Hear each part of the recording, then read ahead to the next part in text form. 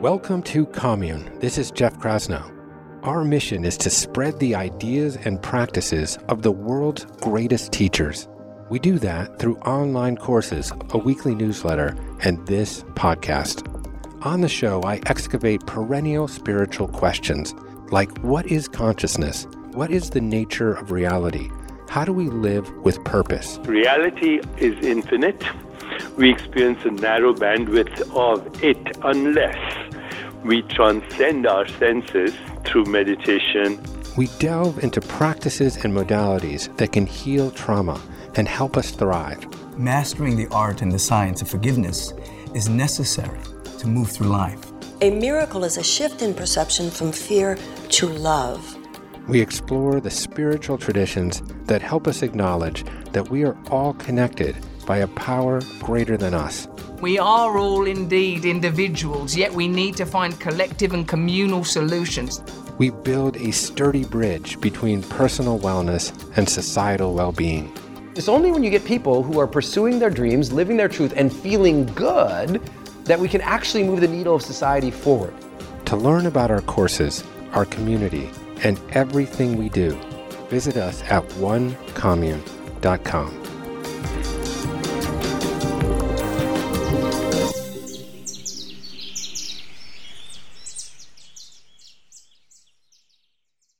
Okay, my guest on the show today is my dear friend, Kimberly Snyder. Kimberly is a meditation teacher, nutritionist, host of the Feel Good podcast, and 3-time New York Times best-selling author. She has penned 7 books, including Radical Beauty, which she co-authored with Deepak Chopra. Her newest creative work, You Are More Than You Think You Are, Practical Enlightenment for Everyday Life, will be released on January 25th, 2022. This new book draws inspiration from the teachings of the great guru Paramahansa Yogananda, who brought yoga to the West in the early 20th century.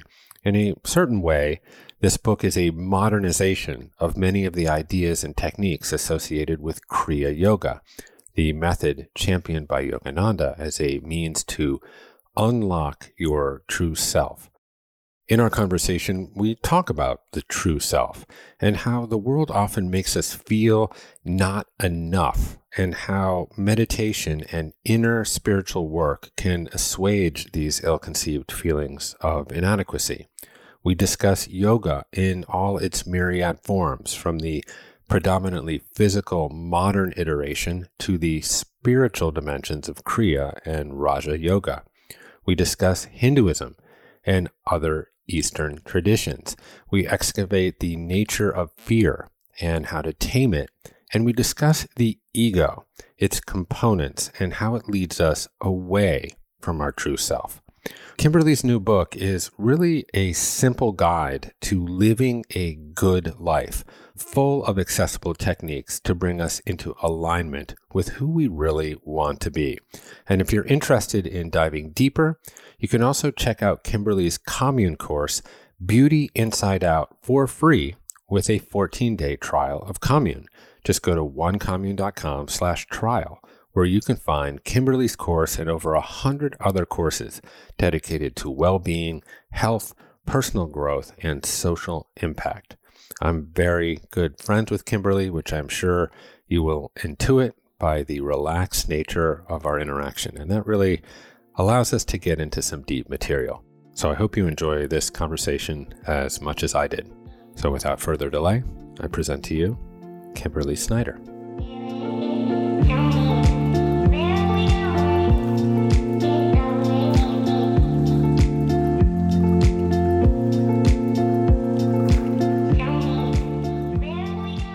Hi, Kim. Hi, Jeff. Yeah, I'm glad that we ate the THC gummies before the conversation. Just given where our conversations normally go, we will, I'm sure, delve into the cosmic terrain. Yeah, well, we got our tea here today. We carved out the schedule. I feel like we rescheduled this podcast like 8 times. So we made it. We're at the table. That is indicative of our friendship. we feel comfortable enough with each other saying like, we're going to get this done. We're going to get it done. And here we are. And just disclaimer, we don't actually need the pot gummies or the Ibogaine or to suck some sort of psychoactive out of the anus of a frog to have like really dynamic conversations. So that's right. That's right. Don't get the wrong idea. That's an add-on, but for now we just, we're just going to flow along. No externals, just connection. That's right. I love that you trust the connection because of course we do, as a podcast host yourself, that we do think about these things in advance and we try to do our research and do some pre-production because we value our listenership. They look to us, for some degree of organization in our life. So I texted you yesterday, like, what do you want to talk about? You say, we'll just go with the flow. You're like, should we come up with the questions or should we just flow? And for always flow. Trust. Yes. That being said, I feel like this is a preamble of caveats. That being said, I have read your book, most of it. Hopefully. And your book actually precipitated me to read the autobiography of a yogi. Oh, really? You had never read it before? I mean, I'm embarrassed to say that I've never read it before. Wow. And I have been going through catharses after catharses. Wow. First of all, just as a writer, it is just a masterful work of prose. Or, it's really poetry as prose. Yes. Just the imagery. There's this chapter where he recounts the meeting that he had with Rabindranath Tagore, who was this poet. And he describes Tagore in these terms. And all I could do was read it and actually be jealous of how good the prose was. Well, you can tell he's pulling from somewhere else. Like his creativity in English, of course, was not his first language. So for me, and I described this in the beginning of the book, when I was backpacking for 3 years, it's another story, but I thought it was going to be a few weeks, ended up being 3 years around the world, very cheaply, living out of my car in Africa. But one of the places that really blew me away, of course, was India. And I was in Rishikesh in one of those spiritual bookstores with like hundreds of books. And I actually have the book with me. I carry it around. It's this little blue leaflet booklet, like very plain cover. And it was The Universality of Yoga. And it was sitting on a shelf. And I remember just feeling drawn to it. And when I started reading, it was by Yogananda, I started reading his words. I felt like this fire, like this energy come up. And I had never felt anything like that before. And I never heard of all this stuff he was talking about, like oneness and the energy matrix underlying all things and all these concepts and real inner peace. So that was my introduction. And from that day, I've been following his teachings and reading everything over and over again. Yeah, on some level, I might categorize that book as sort of a desert island book. Like if it's the only book you ever read, that's sufficient. It's adequate for that. It is, there are sections about the nature of miracles. Yes. That are both, that he manages to alloy the spiritual and the scientific in a way that is so graceful, and that at once appeals to your mind and your intellect, and also lands in your heart. That's right. Center. And what really draws me to Yogananda too is the practicality of the teachings. So I'm rereading now his commentary on the Bhagavad Gita, which is like this long, but each verse he goes into like all these amazing like chapters and chapters of the depth of each stanza. So it's like you could read the Gita in a day, or you could read Yogananda's commentary and really understand the allegory and the representation of, the grandfather of Arjuna. It's the battle of, Arjuna, where Arjuna gets to choose between the greatest army in the world and the counsel of Krishna. And he chooses Krishna, which is the voice of the true self. Right. So I'm rereading it now, and I read it, I think, 10 years ago. And it's just like, oh my gosh, like we do progress. Like this meditation stuff works because now I understand it on a level. And I still have a lot more understanding to do, but the depth I understand it now is like, I think I kind of blew through it the first time. Yeah. And this is actually the amazing thing about creative works is that one person may be the author of the creative work, but when it's released into the creative universe, it becomes a billion creative works. Yes. Because everyone that touches that work is bringing their own intellect and personal experience to the work. Yes. It's funny, on a more layman's level, I introduced my kids to Star Wars just this past weekend. We love Star Wars too, yes. And so they had never seen Star Wars. Oh. And so we started with episode 4, which is actually episode 1, Yes. the first original Star Wars that was produced and released in 1977. And of course, I had not seen it in decades.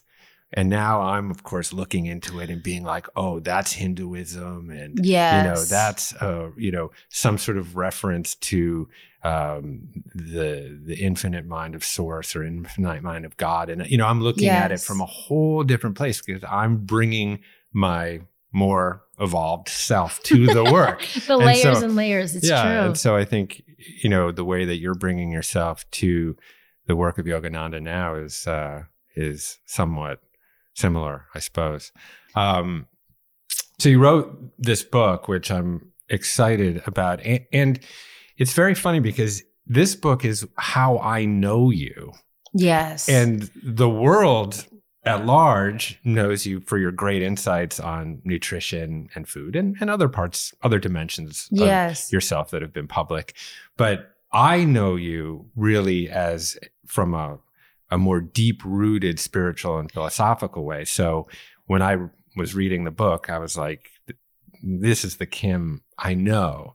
And this idea that you are more than you think you are is a very kind and accessible way to say that you can self-actualize, that you can self-realize, that you are infinite source.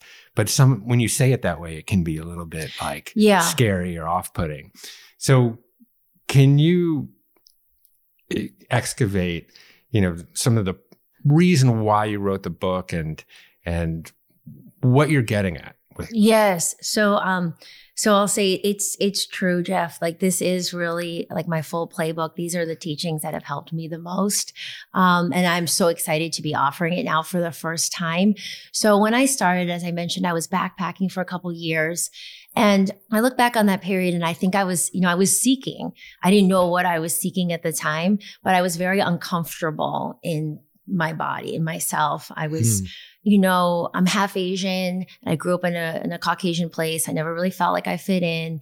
I had a lot of struggles with trying to be skinnier, trying to look better. I had acne, a lot of anxiety, a lot of insomnia. Everything was an external reference point. It was like what people thought of me. Yeah. And then I was, obsessed with having perfect grades. I was obsessed with achievement. So by the time I graduated from Georgetown, I just felt like I don't know what I want to do with my life. I felt all this angst. I thought I was going to be a doctor at one point. I went into college with a partial science and math scholarship, interned in a hospital and realized that was not my path. So anyways, I worked for a year and then I saved up that money to go backpacking. And as I mentioned, it was India that really blew me away. I started in Asia. I went the normal route of Southeast Asia. But when I went to India, I think, they say people either love India or they're repelled by it. For me, the second I got there, I was just drawn in. I love the chaos and the smells and the colors. And it was that experience actually finding Yogananda's book in Rishikesh that really opened me up to yoga and meditation for the first time. So I hadn't tried it in America or in the West. I didn't really know what it was. And it was from that, it was yogic science really from the source of union. So it was Yogananda who I was learning it from. It wasn't so much physical movement. It was about pratyahara, withdrawing the senses, pulling everything in and connecting inside. So I started to practice his teachings pretty soon after I read that book. And I was starting to go deeper and deeper. The journey continues, the backpacking journey. And then I land in New York City. Because my family's from the East Coast and I just, I landed there and I was completely broke, Jeff. I was, I had maybe a little bit of money. I was like subletting this place and I would sit on the edge of my Murphy bed. I remember at the time, and I was doing the teachings and the practices that Yogananda was teaching me. And, my parents were like, you decided to go backpacking. Like, we paid for your college. It was a little bit of tough love, and I didn't really want to ask them for money anyways. But I remember feeling like, I didn't really know the direction of my life, but I was starting to feel, meditation is meant to be experiential. So I was feeling things happening. And so what I was doing, I started to go back and teach yoga. And then I went back to nutrition school, and I started a free blog. And here's the crazy part. I didn't know anything about, marketing or SEO. And the only people I told my blog to was the yoga students. And it started to spread throughout New York City organically. And then my first celebrity found me. To this day, I don't even own a TV. So I certainly was not trying to get into that world. But she found me, and I got on a film set. And then I started working with all these other actors and celebrities. So the next 5 years of my life, I would say, was kind of, working with them to feel their best. And it wasn't just the food, Jeff. It was, processing emotional and mental health and meditation and all of that.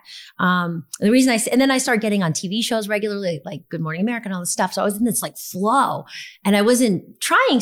I was putting effort, but I wasn't pushing. And here's the funny part of the story. The first book deal came. And it was from HarperCollins, who was my first publisher 6 books ago. And Sarah was my first editor. And I had a manuscript called Catching the Fire. And it was a lot of these teachings. And it was a travel memoir. And she looked at my blog, and she's like, oh, she goes, the food stuff and the recipe stuff is really taking off. So why don't we do a food book first? Yeah. And then we'll do this book second. Well, that first book was exactly 10 years ago to this year, The Beauty Detox Solution, which did really well. Sold like 1 million copies. So then the second book was a food book. But the third book, Jeff, started going back. It was called Beauty Detox Powers, about chakras. The fourth book I wrote with Deepak Chopra, which was Ayurveda and spirituality. And then the fifth book was Mind Body Connection. And then this book, just came through when I was 34 weeks pregnant. I was trying to slow down, but this just, Yogananda was like, it's time. These need to be out here. And I said, okay, I just surrendered. And I think I signed my book deal 3 days before I gave birth. Oh my God.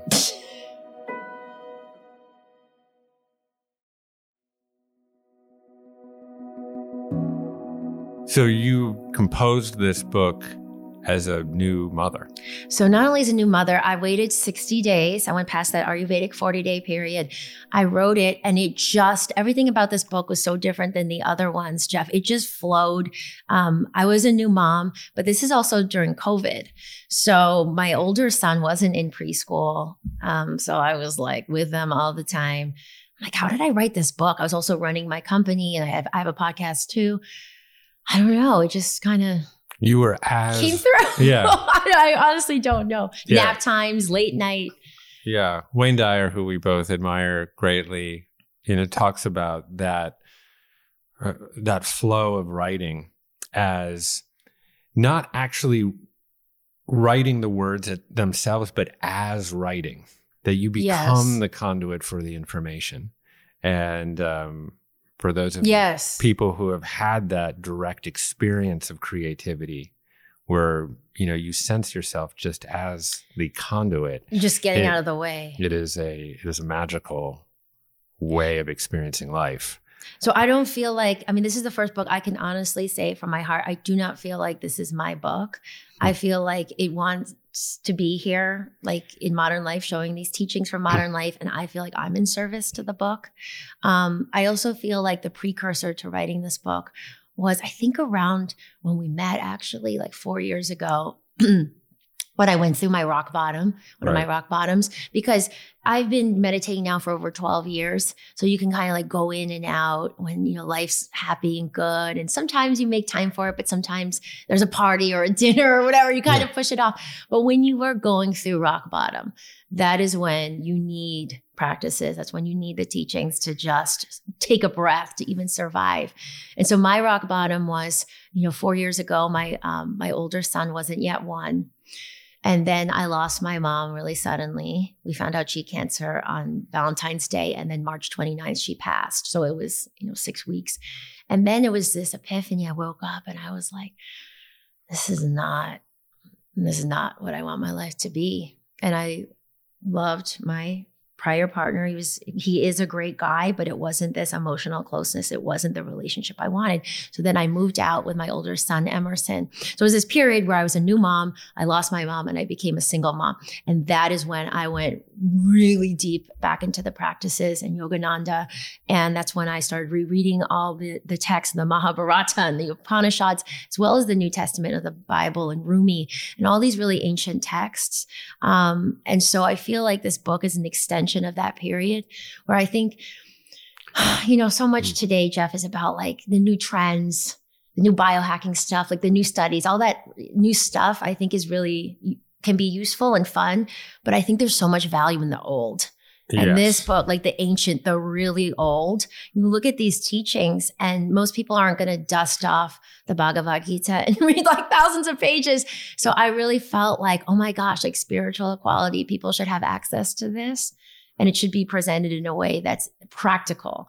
So you'll see like the book is like very practical ways of incorporating the teachings. Yeah. And it's very open the way Yogananda was to people of myriad traditions. Yes. So the Self-Realization Fellowship, even if you go there at Lake Shrine here in Los Angeles, there are areas dedicated to different religions. Yes. And so Yogananda himself saw himself as a bridge between the East and the tradition of Eastern religions and thought and the West. And in fact, in the autobiography of a yogi, he's often quoting Christ and the apostles as part of the overarching message. And I think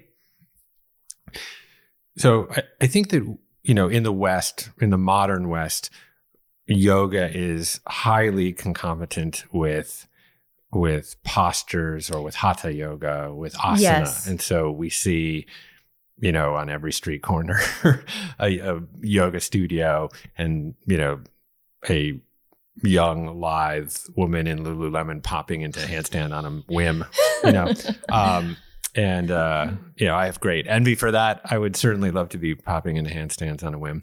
But that really belies the true meaning and the broad meaning of yoga, certainly as Yogananda was expressing it. In fact, postures and vinyasa really is a relatively recent development in the 1920s even, when it really became more a part of the practice. But what Yogananda seems to be addressing is really that old-timey yoga, and he calls it Kriya Yoga, but it even has roots even back farther than that, Raja Yoga from the Sutras of Patanjali. So can you spend a little time delineating between the various methods of yoga and how the teachings of Yogananda or Kriya Yoga specifically address this idea of connection and union? Yes. Thank you, Jeff. So you're right. I think one of the most powerful things that Yogananda did when he came here to the West was he put Jesus Christ on the altar with Krishna. And he was saying, you can be any religion or you can be no religion. What I'm talking about is this universe, these universal concepts of working with energy and oneness. And so it's actually true for everybody. And you can layer that on top of a religion, or you don't have to be a religion. Because sometimes I think the word spiritual and religion can be a little fuzzy for people. Yeah. So I just want to say that up front was that he was really presenting a universal message that is so useful for helping to alleviate suffering. In all the ways that we see it here today, still comparison, not feeling good enough, not feeling like we have enough, like we're not doing enough. And all of that comes from this, the core root, which is over identifying with the ego, what yoga calls the pseudo soul, or what Wayne Dyer says, the less than 2% of who we are, this shell that we see. The ego works with the five senses. So it's like what we're seeing with our physical eyes and hearing. So it's like looking out on social media or Instagram or, Meta. Right. It's identifying with phenomena that's arising within consciousness. So you're identifying with the contents of consciousness instead of the precondition of it. And so we use ego as this symbol for ourselves to house emotions, feelings, feelings of inadequacy, feelings of Exactly. judgment, fear. We put all our these things. self-worth in that. And then we give our power away all the time because we're trying to get what our needs are from the outside. So we're trying to get love from other people and compliments or approval or people to agree with us. We're just trying to get all this stuff. And so that creates a lot of anxiety and a lot of over-efforting and just a lot of suffering in general. So the solution to the problem isn't found in the same place where the problem is, right? So most people are trying to make the ego more shiny. Oh, well, I don't want to age, so let me do more, procedures or work. Or, I don't feel good enough because I don't have enough money, so let me do more out here. Right. So what Yogananda was talking about with Kriya Yoga, which is what he called the super highway to really connecting with the infinite, is a set of very specific practices and techniques for, and it's, some of it pulls from Raja Yoga, from the king, the royal yoga, about how we move from always being out here, which is basically our peripheral nervous system, which is what the ego is engaged with, into one of the limbs of yoga, first of all, which has been the life changer for me when I started to really get this, which is pratyahara, which is withdrawing the senses. So what does that mean in everyday life? It means I am so centered in here. Now I'm in my Sushumna Nadi, I'm in my central energy channel. So I can validate myself. I can actually see my patterns and realize, oh, this is because I've been trying to get so much from out here. I can give love here. I can validate my feeling. I can do so much within here. So it means we don't get caught up as much in the drama of life. It means we're not so concerned about that conversation. We replay it in our head 50 times. Or we're like, oh my God, that post I did got all these mean comments. We bring the energy back inside day in and day out. And then we connect to this, the terminology and what the book is really centered around is connecting to the true self. And the true self is this. We could say this, the voice of the heart, the intuition, this stable part of us, this resource inside of us that we can call on. It's infinitely creative. It's expansive. It's infinitely loving. It has all this energy inside of it. It's where we can pull our best ideas from. So instead of always being, identified out here and trying to see what's trending and try to create an idea from the outside in, instead we start to live life from the inside out. And everything transforms. Yeah, you utilized a operative word, the drama of life. So in Hinduism, uses that concept of drama as the Leela or the Maya, the great play that is playing out, or the illusion of life as perceived with the five senses. And there's a wonderful metaphor that Yogananda uses, I believe in the book, I don't really remember, but that we perceive life when we perceive it in our ego mind, with our five senses, as light being projected onto a screen. And it's being projected by some infinite cosmic director of the film. And it gets shined onto the screen through this instrumentality of light being projected on the screen.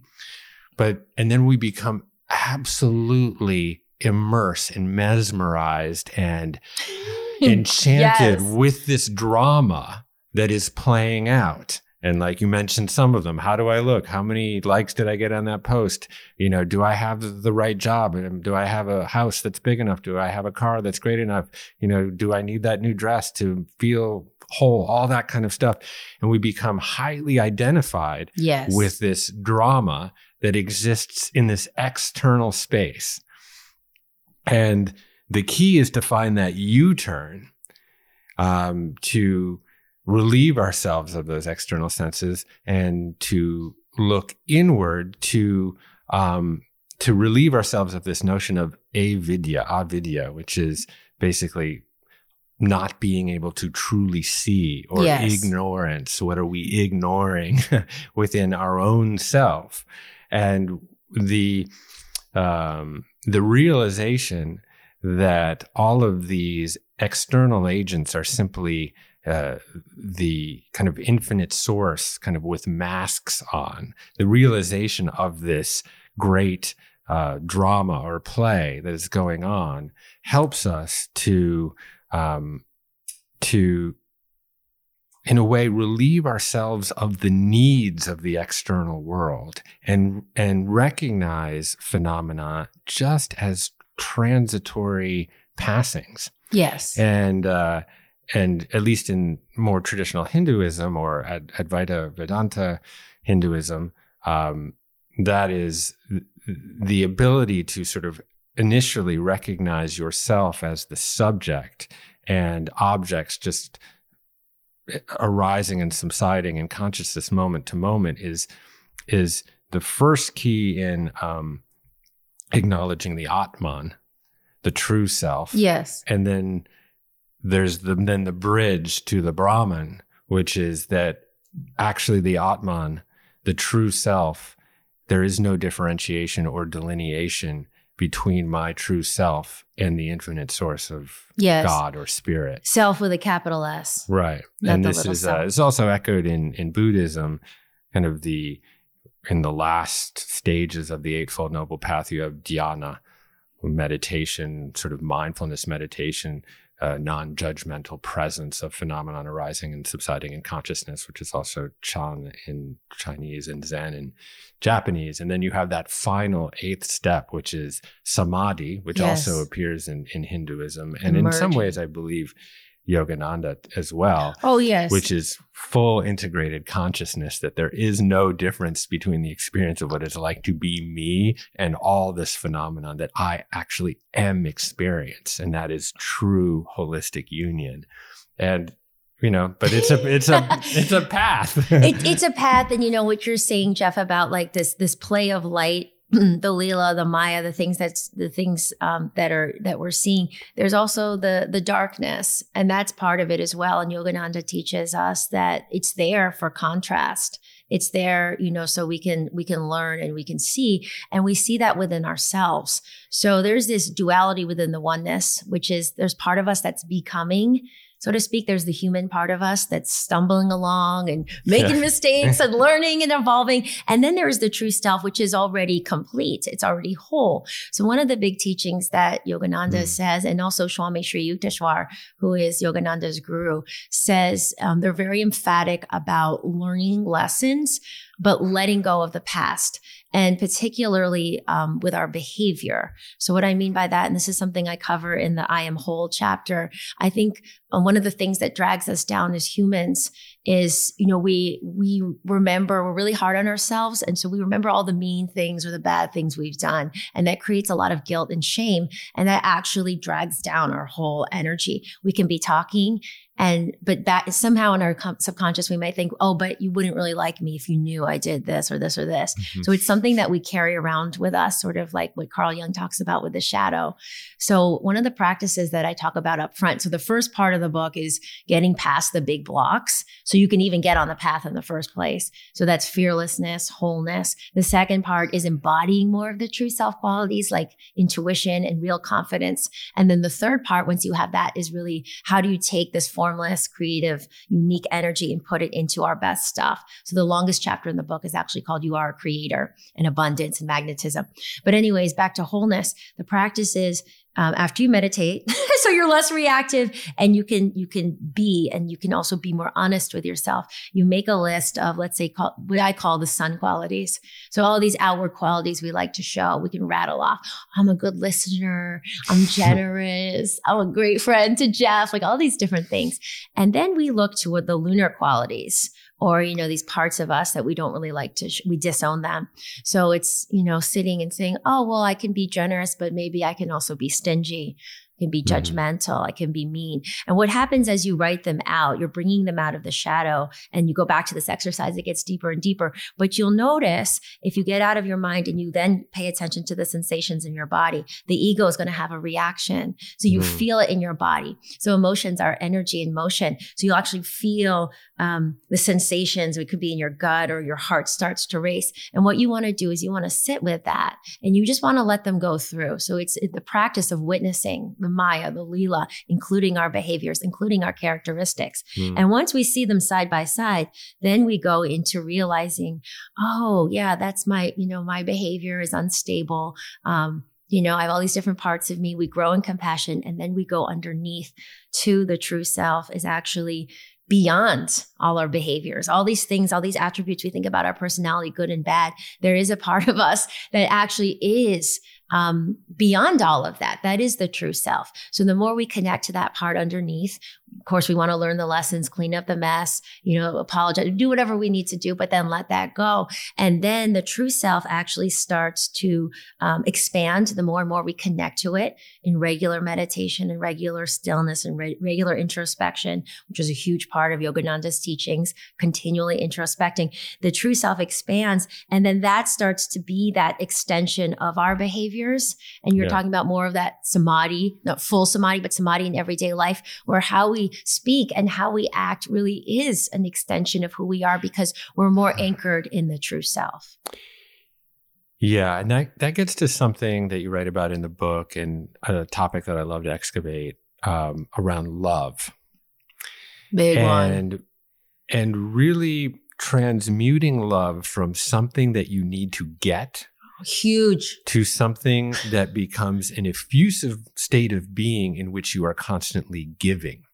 And when you are in that effusive, expansive state of giving, that is the true self. That is the exploitation of your essence to connect all the time, to bring together opposition.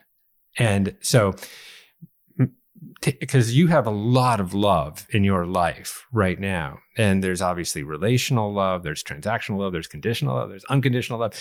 Take us on sort of the journey of unpacking true love on this way to find the capital S self. Well, so maybe I want to give a couple concrete examples, Jeff. I feel like we've been a little esoteric for a second, that's fine, which you and I can geek out on forever. But I talk about in the book the example of the Himalayan musk deer. Yes, I love this story. Yeah. This Yogananda tells this story in the Self-Realization Fellowship lessons, which are home study lessons where you can learn Kriya. And basically, it is an actual species of deer that lives in the Himalayas. And a certain time of year, this musk gets secreted from a sac in their abdomen. And it has this, really potent smell. And it makes the deer start to go bananas. They're trying to find the source. So they start to race around. They're looking under the logs, behind the rocks. They're going and going. And some of them work themselves up into such a frenzy because they can't find the source that they literally run off the cliffs. And they die. So all the while, the love or the musk that they were looking for was inside of them. And so I look back on my life and I make this face, but again, we're all on the journey. And sometimes we look back, Jeff, we're like, oh shit, like, how did I think that was a good idea? Right? Like that relationship or where we were. But we are where we are. And I will say, like, I've always, dated really great people, but doesn't mean they were right for me. So in my journey, I went through that period I explained, which is around when we met, and I was on my own, and I was a single mom, and I was living with Emerson, my older son. And I met with a monk from the Self-Realization Fellowship from Yogananda's organization. And he said, treat your home like an ashram. This is before COVID. So for 5 months, I barely left. I took care of him. Of course, I did my work, but this is when I just read thousands of pages of scripture, Jeff. I mean, I just went deep and deep. And after that period, and I was in self, I was going in, meditating a lot. And then I started to emerge. And the biggest thing I noticed was a sense of autonomy and a real sense of trust that I never realized I didn't have. And the trust was for myself. And the autonomy was, I don't need that much from other people. So it was like, I was starting to feel this explosive love coming out from me. And it was different than anything I had experienced. And it wasn't for any particular reason. Like someone sent me a nice text or I saw a really cute cat or whatever it is. It was just these like heart bombs. And it was because all this energy was concentrated inside. So a few months later after that, I was at this random dinner party. And it was someone who had come on my podcast and someone I didn't really know that well, invited me to a dinner party in Venice Beach. So I go to this dinner party and one of the people ended up being my future husband, John. Now, Jeff, you met my husband. Oh, so, yes. if I was in my thinking brain, I do not think we would ever have gotten together. He is completely on the surface, not my type. Can we say he's like, completely covered in tattoos, a gold grill in his teeth. I'm plant-based. He was this huge meat smoker, motorcycles, MMA. But I was so tuned in and I felt complete. I didn't feel like I was trying to get anything. I wasn't evaluating. Right. Yeah. I wasn't looking. I was just being and vibing. And then he came over to me and I was like, oh, I recognized this connection and it was so organic and it flowed. So I will say that I believe this is an experience that everyone can develop, is that, we're always, the ego thinks we have to get all this stuff. And so we walk around the world like having a conversation, but really thinking about, oh, this is my objective, Right. or like I need to insert this, or thinking about what I'm going to say, getting versus being the source, because the source is inside of us. That's right.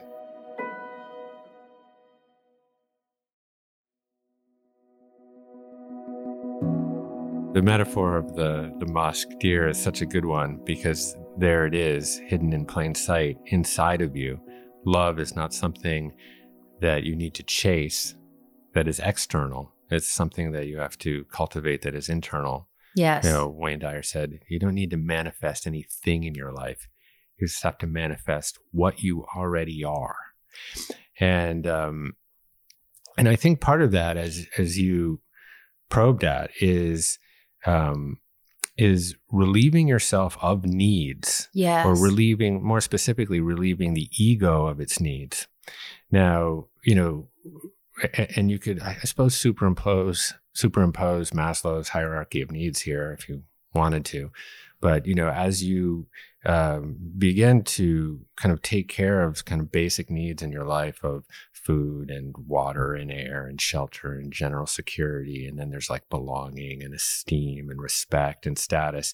And as you begin to actually satisfy all of these different needs, you move up this pyramid towards self-actualization or self-realization, when you're actually not thrusting the needs of your ego onto your love partner or onto the world around you. You've actually taken care of most of your needs yourself. You've made yourself whole. Yes. And from that place of wholeness, you are in you have established the ground conditions for you to give back. And love ceases to be this sort of emotion that arises and subsides moment to moment in consciousness. It's not something that you are trying to get like at the very base level of love. There's lust, like, let me get some of that. I want some of that. It's going to make me feel good. And then it's like, after lust, it's like, Kimberly's quite smart. She makes me feel really good about myself. I really like her personality. Like, okay, I've inched up slightly on the ladder, on the hierarchy of understanding love is. And then it's like, oh, well, Kimberly and I are in a transactional relation. I'm going to be on her podcast, and then she's going to be on my podcast, and we're going to blah, blah, blah, blah. And then it's like, there's conditional. I mean, you move your way up to sort of the platonic form of love, or, the Chinese have this with Qian, the ideal kind of version of what life reality should be here on earth, or even in the Kabbalah, they have this with the emanations, that we spend our life trying to glimpse and witness the true forms of these things, of love and wisdom and courage and moderation and all these great virtues. And finally, we get to this place, or close, of ultimate capital L love. And life can then really be something that has a tremendous amount of happiness involved into it, because we are in a state of giving. And I know that you referenced this in your book quickly. It's very hard to gauge happiness, but there are certain studies that actually correlate our ability to give and the amount of time that we spend giving with happiness. And that is some form of attainment of union there. Yes, totally. I feel like, the word that keeps coming up when I'm listening to is this expansion, right? So a lot of this is experiential. So I know for me, when I'm practicing these techniques and going into union, not just relaxing, Sometimes I think people think yoga or meditation is just relaxing, but we're not just relaxing the senses. We're actually wanting to use techniques that bring us into that union. And so when we go there, there is this feeling of expansion. And so one of, in some of the other chapters where I talk about abundance, creating, when we expand our ideas to benefit other people, for instance, now we're going beyond our limited little ego or my little circle. I just care about my 4 people, my family, or whatever it is. By nature, we're tapping into something bigger. So the chances of success, the chances of enlisting other people to help, it just exponentially grows so much. Instead of all these little ways we're trying to, just get and manipulate and control the situation to get a raise or to get that one project, we realize we're just playing so small. Yeah. It's like, just expand, give it away, love, it sounds simple, but these practices really help to direct our energy there. Yeah, totally. I was doing a metta meditation this morning, and a metta meditation is loving kindness, where you focus on someone or even yourself and you direct them utter love and support, and you wish them wealth and health, and your energy becomes completely invested in their well-being. So I started very much with my daughter, Phoebe, my eldest daughter. She has sort of an inflection point coming up in her life. We were talking about it earlier. She's applying to colleges. I want her to go to your alma mater. Yes. She wants to go somewhere else. That's okay. But I was just meditating in this space of just sending her complete unconditional love. And just sitting in the feeling of that, where I need nothing. It's like, for this brief moment of time, for 10 minutes in the morning, despite how crazy your day is, despite all the hardships that you may be enduring at any moment, to find 10 minutes where you relieve yourself of all needs. And from that place, there's a tremendous amount of compassion can spring forth. So at first I started thinking about my daughter the way you might think about Emerson or about Moses, your sons. And from there, I naturally went to other people. Yes. Some people who I don't even like. I hope you included me, Jeff. I like you. No, but I love really you. And then I was actually... It was spontaneously spreading. Spreading. And I started to feel and have the sensation, because that's just the best word we have for it. It's a clunky word. These kind of realizations are very clunky because it's an experience. It's an experience. Words. But what I began to feel as a sensation is that there is no one in the world that I don't wish that kind of well-being and health. And even the people that we think are confections of depravity and sin, we actually at the end of the day want them, maybe more than anyone, to be happy and to enjoy well-being. Because if they are, then they also will not need to fulfill their egos. And this is, I think, as we kind of circle around some of the core teachings of Yogananda, and of course, all of these great sages and mystics, that they were teaching, many of the same messages. I mean, there's a consilience behind this, what your friend, brother Satyananda calls the eternal religion. What's the word for that? There's a Sanskrit. Oh, did you listen to that podcast? I did, yeah. Isn't he amazing? He's great. What's that? Sanatan Dharma? It's Satanam Dharma, the eternal religion, the eternal connection back in. Yeah, he is actually the monk who told me to take that 5-month break and then married John and I. I remember, and you released. I was there. You were there. It was so surreal. And you released the doves. It was, it was in this house that I moved out. I left my other partner and moved into this house. So I was there. Like, what am I doing with my life? And then right before we left to move here to Topanga, we got married. So it was this huge transition house. So much happened. And you also bring up a really great point, Jeff. I love that that meditation you were doing about loving kindness and really calling that in. And you mentioned something practical. It was 10 minutes. So the subtitle for this book is Practical Enlightenment for Everyday Life, because you and I are both big readers. And sometimes I read some of these books. I love Eckhart. Yeah. But I'm like, okay, but like, what do we do in like everyday life? Like, how do we actually make this part of our life? So, you know, a lot of the practices that I teach here, and it builds, there's 4 meditation chapters, and there's lots of other practices that you can do for 90 seconds. If you get triggered, if you feel like if you're comparing, whatever it is.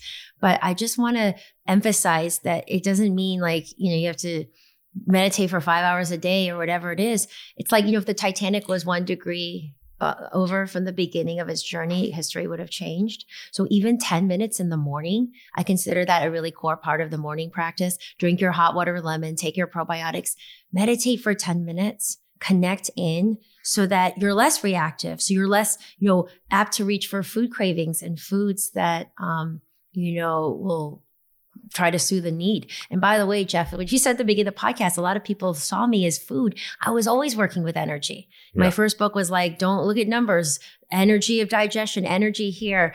So it was always this different way of looking at things. And food is, I think, a starting point on the wellness journey for a lot of people. It's certainly not the end, but all the yogis do talk about food because it has such an impact on our energy and our ability to meditate.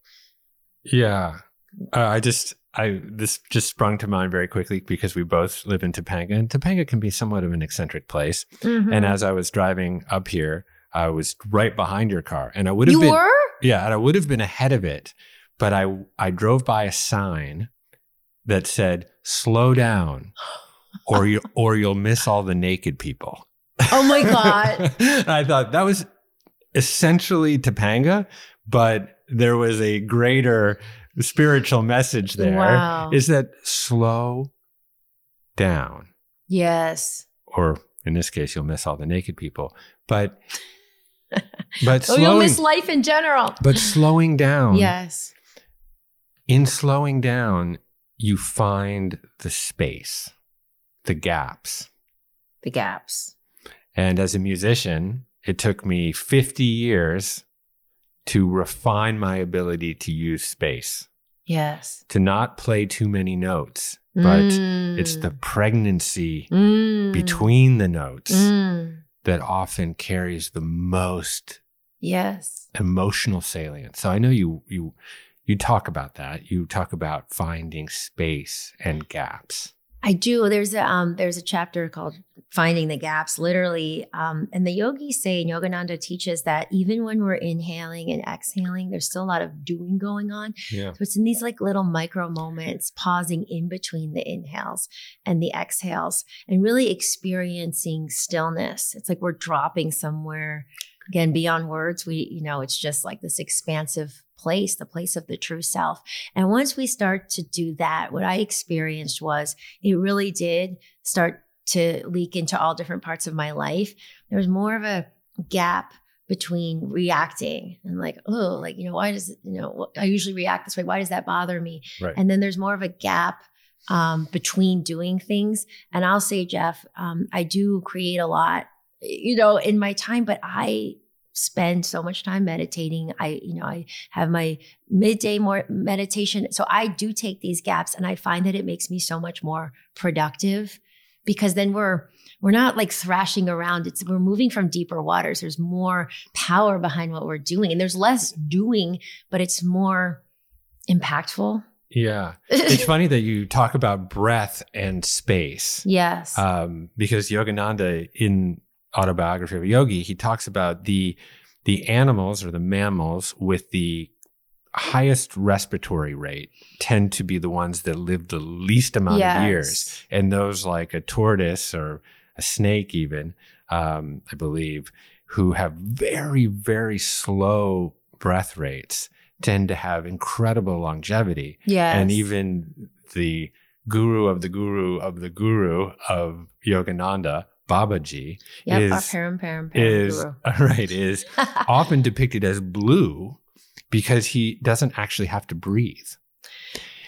or there's some story there that you probably know more than I do, but that Yogananda was, and I'm reading into this a tiny bit, but he often talked about how within the natural world, there is an emergence of the sort of coincidence of opposites. So we have exhale and inhale. We have Sol Luna, sun and moon. We have plant life or photosynthetic life and mammals, non-photosynthetic cells. We have an atom, a fundamental structure of the universe that is balanced between negatively charged electrons and positively charged protons. We have electricity, which is this dance between negative charges and positive charges that are attracting and repulsing each other. That all of these, the yin and the yang in Taoism or Confucianism, that we see this coincidence of opposites, male and female. We see these coincidence of opposites that emerge as a reflection of nature. And that it is this infinite spirit or this infinite wisdom or intelligence or logos that is working to cohere these opposites into union, into concert, into collaboration, into new life. And so, one of the Kriya teachings, and maybe you could help me with this because I actually don't really totally understand it, is putting your inhale inside your exhale and your exhale inside your inhale such that you slow down and release kind of life force or prana from the heart. So, and this kind of bridges into pranayama, et cetera. So maybe you could talk a little bit about the use of breath and how useful that has been for you and any practices that people might want to use. Yeah. So, I'm able to talk about like the public works that he talked about, and the teachings are inspired by that. If you want to go really deep into Kriya Yoga, I highly recommend the lessons that go on for like 4 years that I did, over 10 years ago now. But we were saying before about these play of opposites. Yogananda describes it as, all these different waves, and underneath it is this, the bed of the ocean. So the wave can't exist without the ocean, but the ocean can exist without the wave, right? So this like whatever creative intelligence source, God, whatever word you want to use, is underneath all of that. So like we were saying, seeing the different parts of our behavior and realizing there's something underneath. All the things we see as good and bad, black and white, all of that, there's a stable part underneath. So when you're working with the breath in Kriya, Yogananda talked a lot about the magnetism of the spine. He talked a lot about the Sushumna Nadi, and his focus point was a lot when the third eye, which we focus on in different meditations, but how it activates the medulla oblongata, which is this, this notch here in the back of the skull, and it's this ganglion of nerves. So when we're activating this, it's also lighting up different parts of our brain that help with more emotional resilience and equanimity and also creativity. So in the practices, when you're getting into the inhales and exhales, there's one practice where he recommends, double exhaling out to really understand what it's like to be empty in your lungs. Because most people exhale and there's still a lot of prana, there's still a lot of air left. So he's really emphasizing slowing down so that you're finding more of these breathless states. And of course, like if you're pregnant or if you have a condition, be careful of what you're practicing. But what was interesting to me today is I see a lot of these like breath work practices that are, for something else, but not interiorizing. They're like, you're going faster and exciting. Right. And Yogananda said the hallmark of going deeper into the true self is your breath gets more and more quiet and still. Right. So in practical terms, Jeff, when I started living this, when I started to notice things, because again, it's not your breath slows down. It's like slow-mo, but then like the moment-to-moment experiences start to slow down. So I started to notice this pattern. This is a couple years ago. I'm like, it really, like I feel something. It really bothers me when people interrupt me or when they don't like agree with me. If I give this long thing of like, don't eat dairy or whatever it is. And at the end, they're like, I'm still going to eat it. And I'm like, why do I give a shit? Why does it bother me so much? And then slowing down, like, then journaling, like introspecting, which again was a huge part of Yogananda's work. We're not just meant to go from thing to thing. I'm at work. Now I'm dropping into a yoga class. I'm going to dinner. And I'm going to sleep and doing the same thing. We want to look at who we are being in moment to moment experiences. So then I started, what is this? And then I could see Jeff, it was, painful when I was looking at it, but it was like, the reason it bothers me so much is because I have this big childhood wound of, maybe I'm not worthy of being seen or heard or listened to. And then that triggered on like, this deep belief, like maybe I'm not lovable.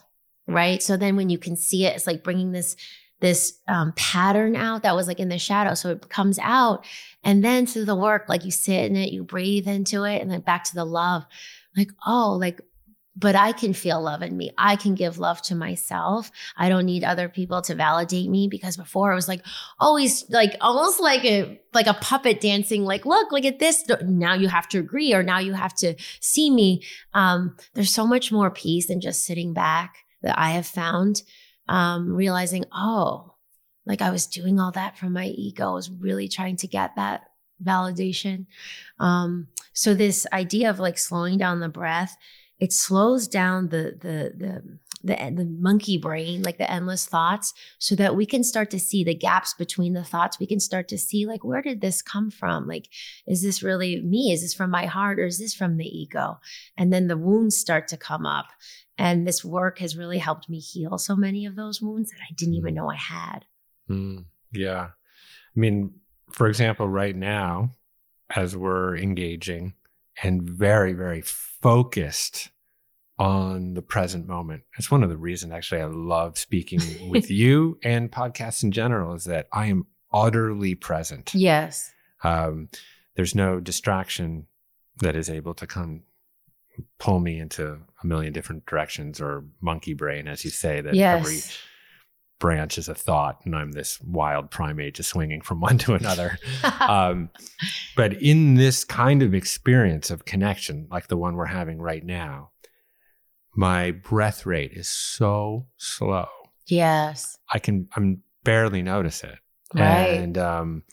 And as humans in modernity, we tend to over-breathe. We're actually breathing too quickly most of the time, because we tend to be in this like hyper agitated state. We're spending way, way too much time, first of all, in our sympathetic nervous system.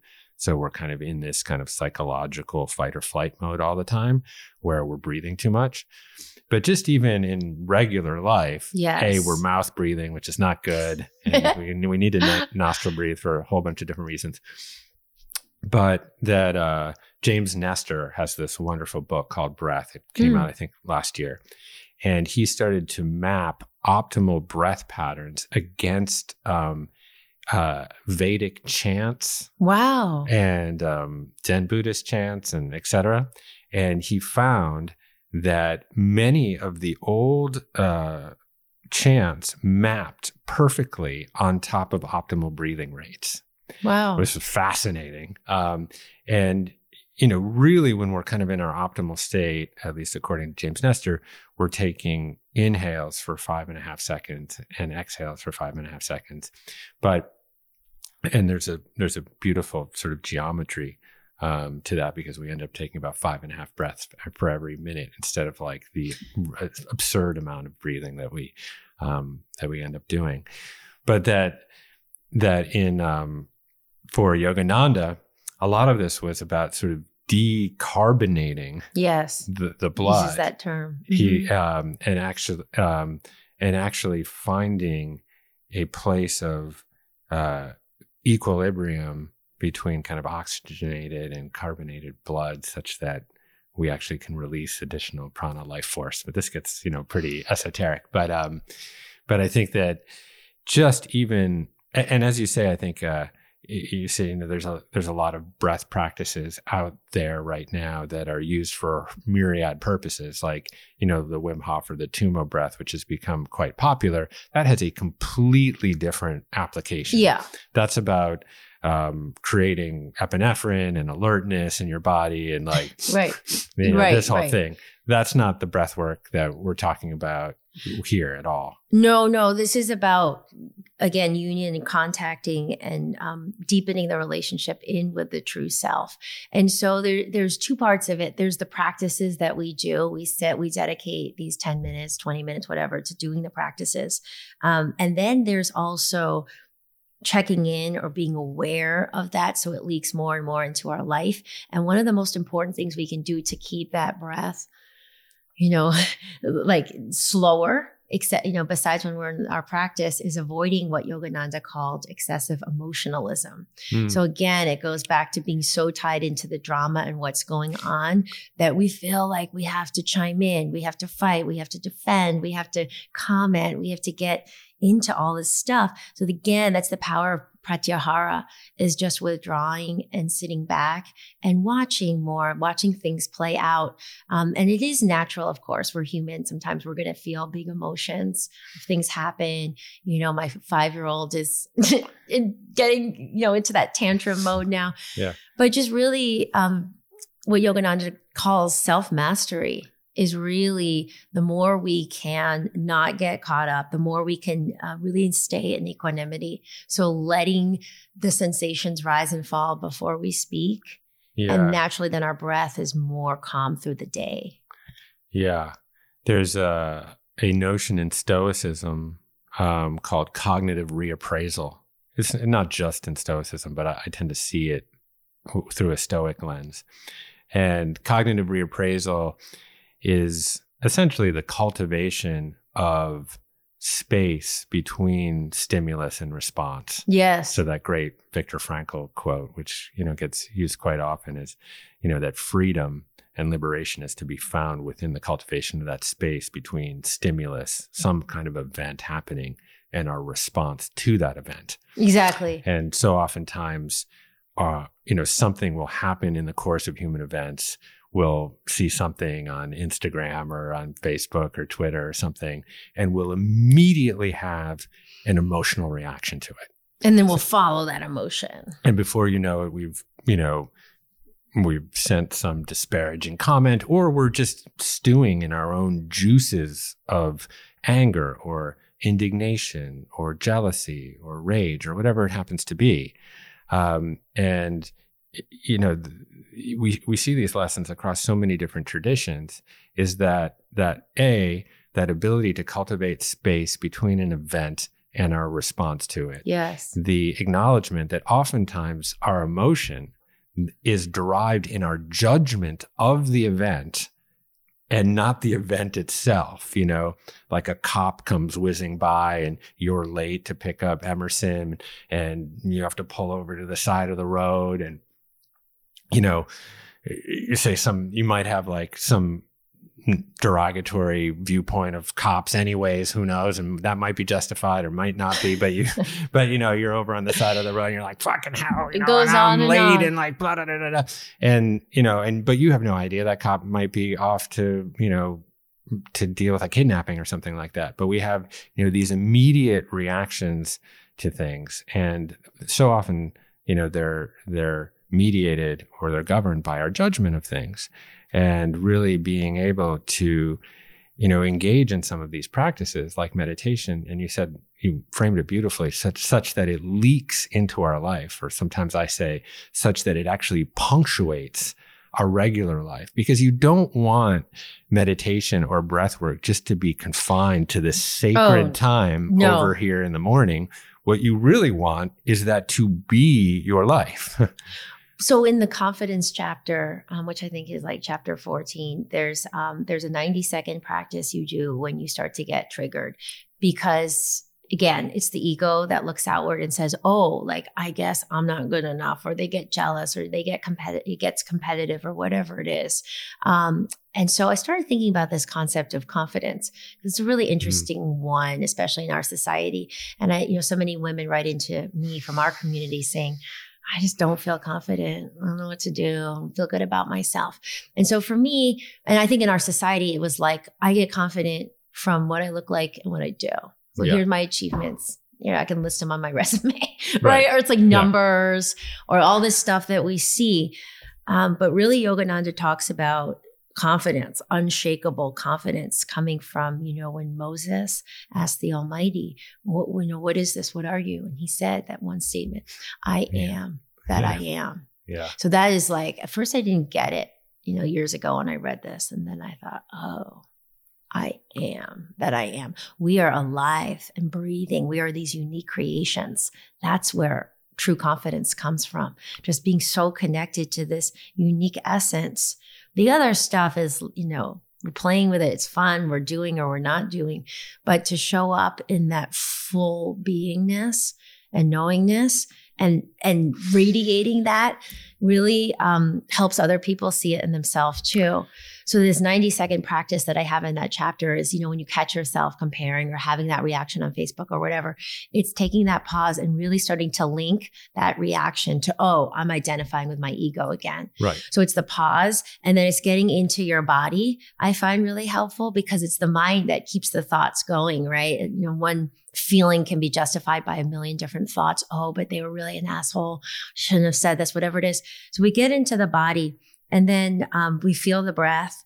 And then we can actually self-generate the opposite emotion. This is based on some of the research from the Heart Math Institute that backs up what Yogananda is saying. Go into expansiveness, go into compassion, go into, love, like deep love, whatever it is. So we're resetting in daily life over and over again, even in those 90 seconds. So what I found for me, again, which is why I'm so passionate about sharing this, is at first, it really does feel like a bit more effort because it's like we're learning a new skill. We're learning to run for the first time.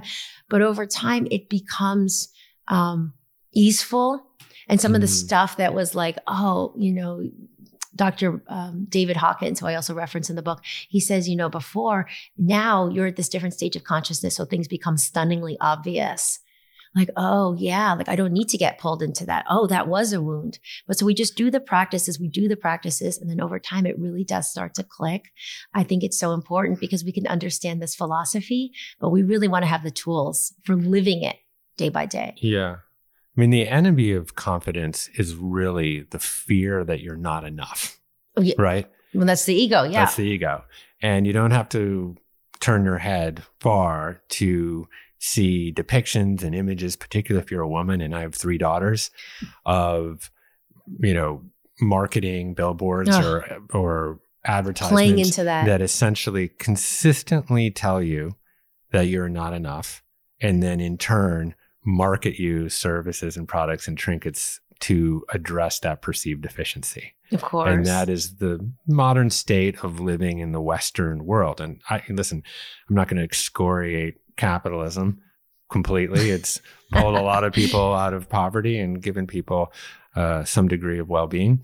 But this is really one of the kind of more deleterious sides of it, is that, capitalism essentially is a system that's set up to convince us that we are deficient, that we are not enough. And it implants a certain fear around that. And that really undermines our self-confidence. Of course. And when our self-confidence is undermined, well, then what do? We seek out external agents to address those perceived deficiencies. Again, they're trying to find the solution in the same place where the problem is. Right. Like, it's so shinier, that could be buy alcohol, more stuff, drugs, consumerism, Instagram, sugar, any one of these, addictions that we might have. And that's why, the lessons in your book are so essential, because they're already there within us. We don't have to chase anything. They're dormant. This quote I love by Yogananda, Jeff, where he says, I'm paraphrasing here, but the diamond is in you. It's you. All you have to do is scrape off the mud. So it's not about spending all this money and acquiring all this stuff. Like I have to go out and get all this stuff. Yeah. It's literally getting to know and wake up this dormant part of you. And it's inside all of us. So we all have access to this energy. I mean, the lotus grows out of the muddy puddle, right? Yes. I mean, and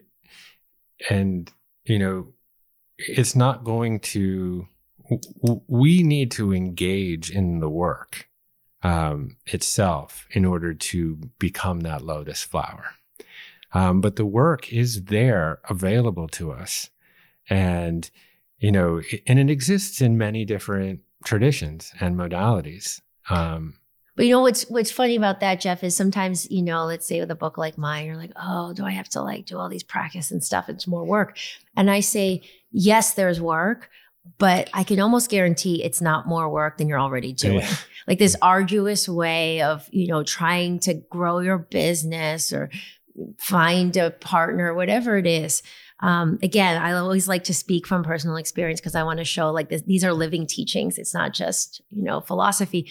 For me, when I started doing this, it gets deeper and deeper, but there is this feeling almost like stepping into a river, like writing this book, like we talked about. It was just, I would meditate, I would tune in, and then it would flow, and a lot of the ideas, the articles I write or, the work that I do with Saluna or whatever it is, it just feels, there is more easefulness. It doesn't mean that everything's going to be perfect in life, but it means that we're meeting life each moment with this real fullness, this real wholeness. And so it's less of that desperate trying to get stuff all the time.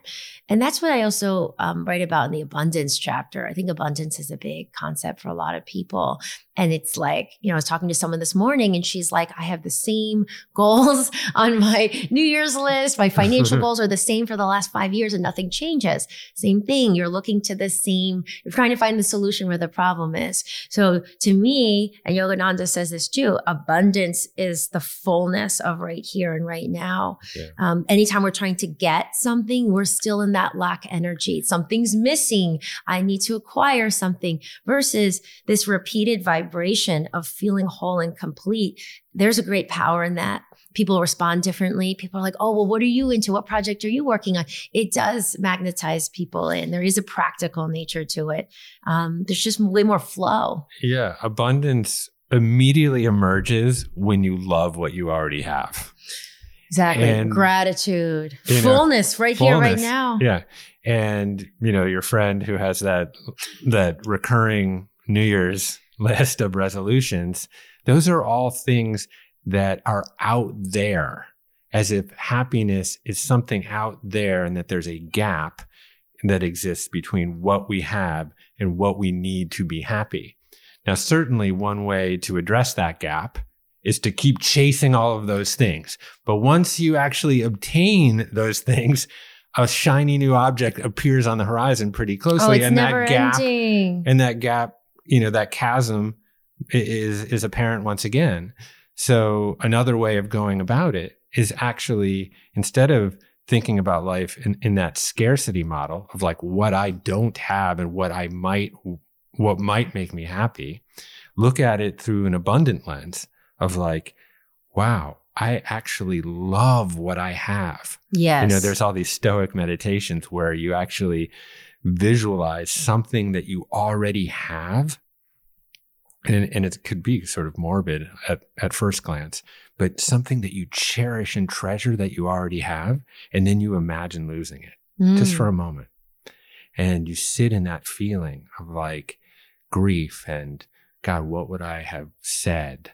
Or how would I have treated this thing differently? And then you sort of come back to that triumphant realization of like, look at the treasure I have yes. it. Yes. And it goes back to expansion, right? Like where we put energy expands and expands. So that period where I was a single mom and I was living with Emerson by myself, but I just felt, I was feeling all this fullness from the teachings. I was really finding that self-trust. I was finding that love. And boy, did I love that little boy so much. Yeah. Then the rest of my life was like messy. I'm like, I don't know if I'm going to live in the future. I don't know what I'm going to do. But it was from that real, I wasn't looking at lack. I can honestly say, Jeff, and you remember we met during that time and I was, so joyful. Like I was just happy with life. And then I met John. And so this expansion, like, okay, we got married, the soulmate partnership. And then we had another baby. So the love kept expanding. And then we got our house and then the farm in Hawaii and all this stuff. And I share that because it really is true what you're saying. It wasn't this like, oh, I got to deal. It wasn't like chasing. Yeah. It was being in fullness. And that's the opposite of how I think most people try to create abundance. Absolutely. Well, we've talked a lot about the Tao over the last year. We both love the Tao. We both love the Tao. And that'll be episode 2 of our podcast love here. To do a podcast on the Tao. But just to dangle the idea, there is this concept of Wu Wei, which is central to Lao Tzu and the Tao Te Ching, which is action without effort. Or do nothing and everything gets done. Yeah, I do nothing and I leave nothing undone. Exactly. Yeah. It's just and flow. Yeah, and it is moving with the grain, cutting with the grain, moving with the flow of life, moving with the flow of the current. And of course, just to paint every vicissitude of life as just moving with the flow, doesn't take into account some of the bigger challenges and obstacles that we have. So I don't mean to suggest that all you need to do is do nothing. And that sounds unambitious. But at the same time, understanding and acknowledging some of the patterns of nature. Yes. And aligning yourself with that coherence, knowing that nature is always trying to pull opposites together. Nature is always thrusting towards coherence. And, you and I, we're really just this combination of energy and information, and I think that the fire that exists within the logos, within the fundamental intelligence of the world is connection, is that we are here as energy and information yearning to connect, yearning to what, Alan Watts calls remember. He casts remember. He says that the antonym of remember is dismember, that we're actually chopped up. It's not forget. It's actually, we're dismembered as if our limbs are chopped up. And that one of the central projects of being human is to remember. Come back into oneness. It's to come back into oneness. And so this is, I think so many of the practices that you have embodied in your life and that you communicate so beautifully in this book help people along that process of remembering who they already are. That's right. Because it's, again, the ego that's small, limited, self-serving. And that may feel like this shiny thing that you can kind of check off the box or something you could obtain. But then at the end, like we said, it's just empty and it doesn't feel good at all. So there's this term that, we can say it's the will of God, or we can just say simply the way of things. I think there's translation of the Tao that talks about this way of things, which is this nature, the collective. And so when we're working on our goals, another thing is working to manifest things. It's so limited to just think about me. The way of things, this oneness, this connection is to really expand the goals. So it's including what can I work on that will serve the world and serve other people and bring people in? Yeah. In fact, there's something that you wrote. I think I dog-eared it. Is it in the oneness part? I don't know. Here, I have it. I love that you dog-eared it. Yeah. That makes me very happy as an author. Yeah. And by the way, that is one of the reasons I'm such a big fan of hard books. Yeah. I'm not an e-reader. Yeah, you can't really dog-ear. Oh, I like to can underline. In Audible a little bit. I make notes. I'll read it. In order to grow your world, in order to really experience an epic life, you really have to do what the warrior does, and that is to give your life away. It sounds counterintuitive, but consider this. The more love you give to others, the more you will get back. The more time you give to others, the more time you'll get back. The more you give, the more comes back to you. Now, you might not get that time back right away. You might not get that love back from someone you give it to, but it does come back to you. Call it the universal law of reciprocity. Call it karma. Call it Bob. It doesn't matter. You give your life away and you get it back. It just struck me when I read it. So the warrior chapter is one of my favorite ones. You can tell that I was still reading the Bhagavad Gita when I was writing this. And I think a lot of us don't think of us in terms of warriors. especially women. Maybe we think that's like, the big battles and the little bit of violence or whatever it is. But in essence, we are fighting this great battle every day, whether we realize it or not. It's the battle of, the ego and the battle of the true self. And so to be a warrior means a warrior for good. We can be a warrior for any way we want, but if we want to live from our hearts, it's about perseverance. It's about what Yogananda calls dynamic will, really focusing on our goals and following through. And in the first place, making sure our goals do expand beyond ourselves. Otherwise, we will always be miserable. I don't care if you make $1 billion, you have all these things ticked off. Some of the most miserable people are these people that just accumulate and accumulate. This is the natural law. Talking about natural laws, like it has to include all of us. We are all waves in the ocean. Yeah. It's never going to feel good otherwise. No. And I think you do a great job reframing the concept or the notion of the warrior. Because as you say, it's so often depicted or personified as, this kind of heroic male figure on the battlefield, sort of heedlessly throwing himself into the front lines or whatever.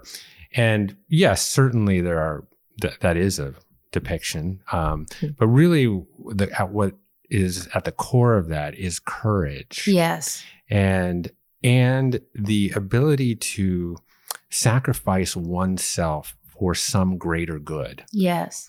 That is at the core of the honorable warrior. And that doesn't just happen on a battlefield. That courage really, and Brené is incredibly articulate around this, is really vulnerability. It's like, are you willing to be hurt? Are you willing to be shamed, potentially? Are you willing to endure some sort of loss in order to move forward or to enact some sort of greater good? And that, again, it doesn't just happen on a battlefield. It happens anytime someone takes a risk in their life to start a new venture, or come out of the closet as gay, or to stand up for something that they believe in. So, this idea of the warrior as and reframing bravery as vulnerability, or as actually just investing into something that is greater than yourself, I think is a beautiful notion. Beautiful, Jeff. Vulnerability. And also I would add to that non-attachment, because it means we're moving from this, the spanda, like the intuition of our true self. We want to stand up for something. We want to put our energy into something. And Yogananda says in the commentary, throw yourself into the din of battle and do not worry about results. So that means instead of like the ego's like, but if I try this, what if, people think I'm stupid, or what if I fail? Yeah. Being a warrior means you move from that pure inspiration and you stop worrying about, the ego, what it's going to look like or how it's going to come out, the fruits of your labor. You really pour your energy into right action. You take the Dharma, the righteous path. Yeah. Day by day. Yeah. And I think that this speaks to that idea of balancing wu wei or effortless action with ambition. It doesn't mean that you forsake your goals. It's that you pursue your goals with a degree of non-attachment or equanimity, such that if you fail, you're not going to judge yourself too hard, or you're not going to judge yourself through the eyes of others. And in that sense, there is no failure. There's just actually growth. Right. Because mistakes are only mistakes if you don't acknowledge them. Exactly. And if you actually take a mistake, assess it, apply it to yourself, and be protean and flexible and willing to admit you're wrong, well, that means you've just grown. Exactly. It's not a mistake anymore. Exactly. So these are these are some of these lessons that, we've taken our hard knocks to realize. And the beauty about this book that you write is that, you're giving away a lot of what you have accrued from personal experience. Yes. For the sake of others. Oh gosh, Jeff, I never felt so passionate about a book. I look at, what's going on in the world, and I think we, in many ways, we're in an interesting time. A lot of people are suffering more than ever. Like there's a gap from the true self. And so these teachings need to be out in the world today. Yeah. I mean, the core of yoga is union, is to yoke. It's to bring together things that exist in opposites. It is the union of body and mind. It is the union of self with the infinite spirit. It is the bringing together of everything that is positive, negative. And that is also applicable to what is left and right, even on the political Totally. realm. And we're living in this time, obviously, of extreme political polarization where people can't even seem to have a constructive conversation, where public discourse has completely eroded, where we're just bunkered into echo chambers and atomized and completely identify with our political affiliations. That's essentially the opposite of union. Exactly. And then it gets into these battles, the battles of the ego. Like we said, it's emphasizing the differences and reinforcing like, oh, this is my position and that's your position. And imagine it's just a tremendous amount of energy that comes from that, and less unity, less and less harmony.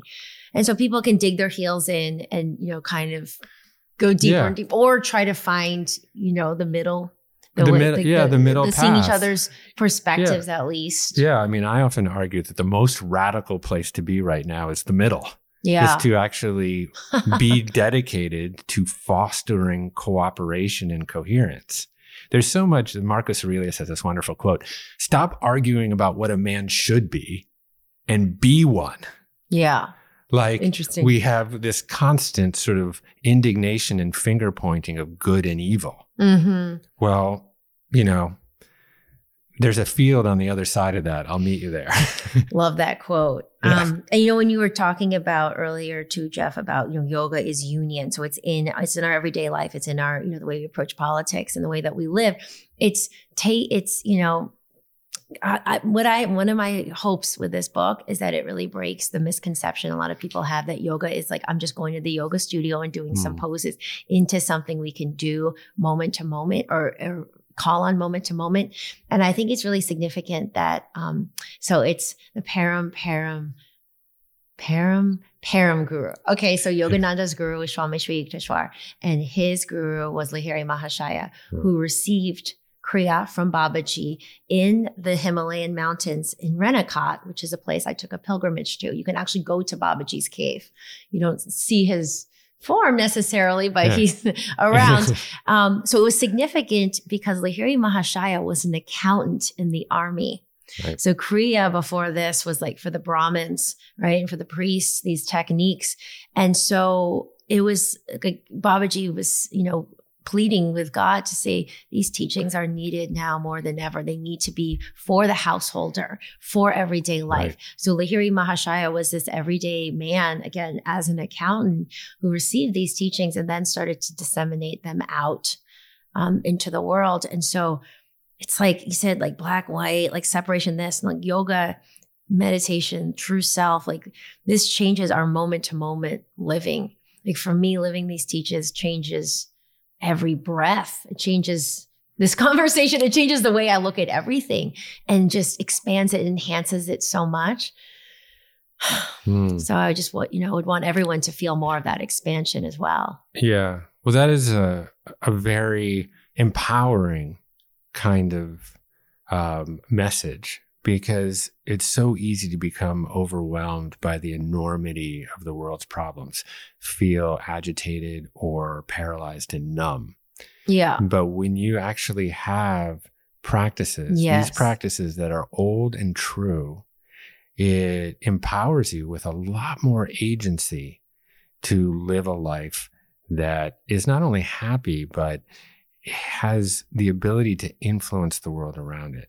And so I'm very grateful for this work and for our relationship and everything that you're bringing to the world. And as I was driving up here, I was thinking about you and how you have been able to manifest since we met. And I know that, when you lost your mom and when you had your breakup and when you hit your rock bottom. And in some ways, the first little emotion that kind of arose for me was strangely envy. And, but I qualified it because really, as I began to sort of really think about it, it's the projection of your unfulfilled potential onto someone else. That is often what envy kind of skirts around it. And then I sort of reframed it really as inspiration. It's that truly the way that you've been able to manifest, to step into the best version of yourself, is creating an example, a shadow into which people can bask and find solace and inspiration. So thank you for what you do. Oh, thank you so much. Those words are so kind. And I appreciate you so much and our friendship. Again, we met in that sort of tricky period of my life, and you were always there. And just, as things evolved and, things continue to grow, I'm just, it's that stability of the true self. It really does attract real soul friends where it's just, sometimes we don't talk for a while and I see you and it's like, hey. Yeah, we're right where we left off on our last conversation. And it's so natural. Yeah. And we all have our liminal states, there is no terminus to this work. No. It is a process, and it is embracing the beauty of the process. There's a wonderful image of, the more that we throw the kindling sort of on the fire of wisdom, and the bigger that fire gets, the more it actually illuminates the darkness of the night sky. Well, it's like, in the Tao, is it those that think they know do not know? So I was explaining this book to someone and she's like, oh, so simplistic. Of course we're the soul. And I was like, well, it's one thing to hear a concept. We know the work of the Vedas, the Sankhya Vedic philosophy, this whole union really going back to self-realization is the work of lifetimes, of really embodying it, not just knowing it as a mind thought, but to live it. There's the profound and the simple. Yeah. Well, the Tao that can be named is not the Tao. Exactly. So that this 10,000 things. This is the process of, it's the allegory of the cave. It just recurs all the time, is that here we are looking at the shadows of what we think life is. And, this inexorable process of the examined life is to turn around and to look more clearly and directly at the light, such that we can see these things that are universal and perennially true. Yes. And, we, of course, this is why we write books and we talk to each other and we engage in sangha and satsangs and dialogue and Socratic questioning. And this is the process of being human, is sharing energy and information in the name of connection. And to support each other on the journey and to deepen our, again, going back to self-connection, which then leads to more connection with others. Yes. That is the pathway of better relationships as well. It's viral in the best sense. All right. Kimberly Snyder, thank you. Thank you so much, Jeff.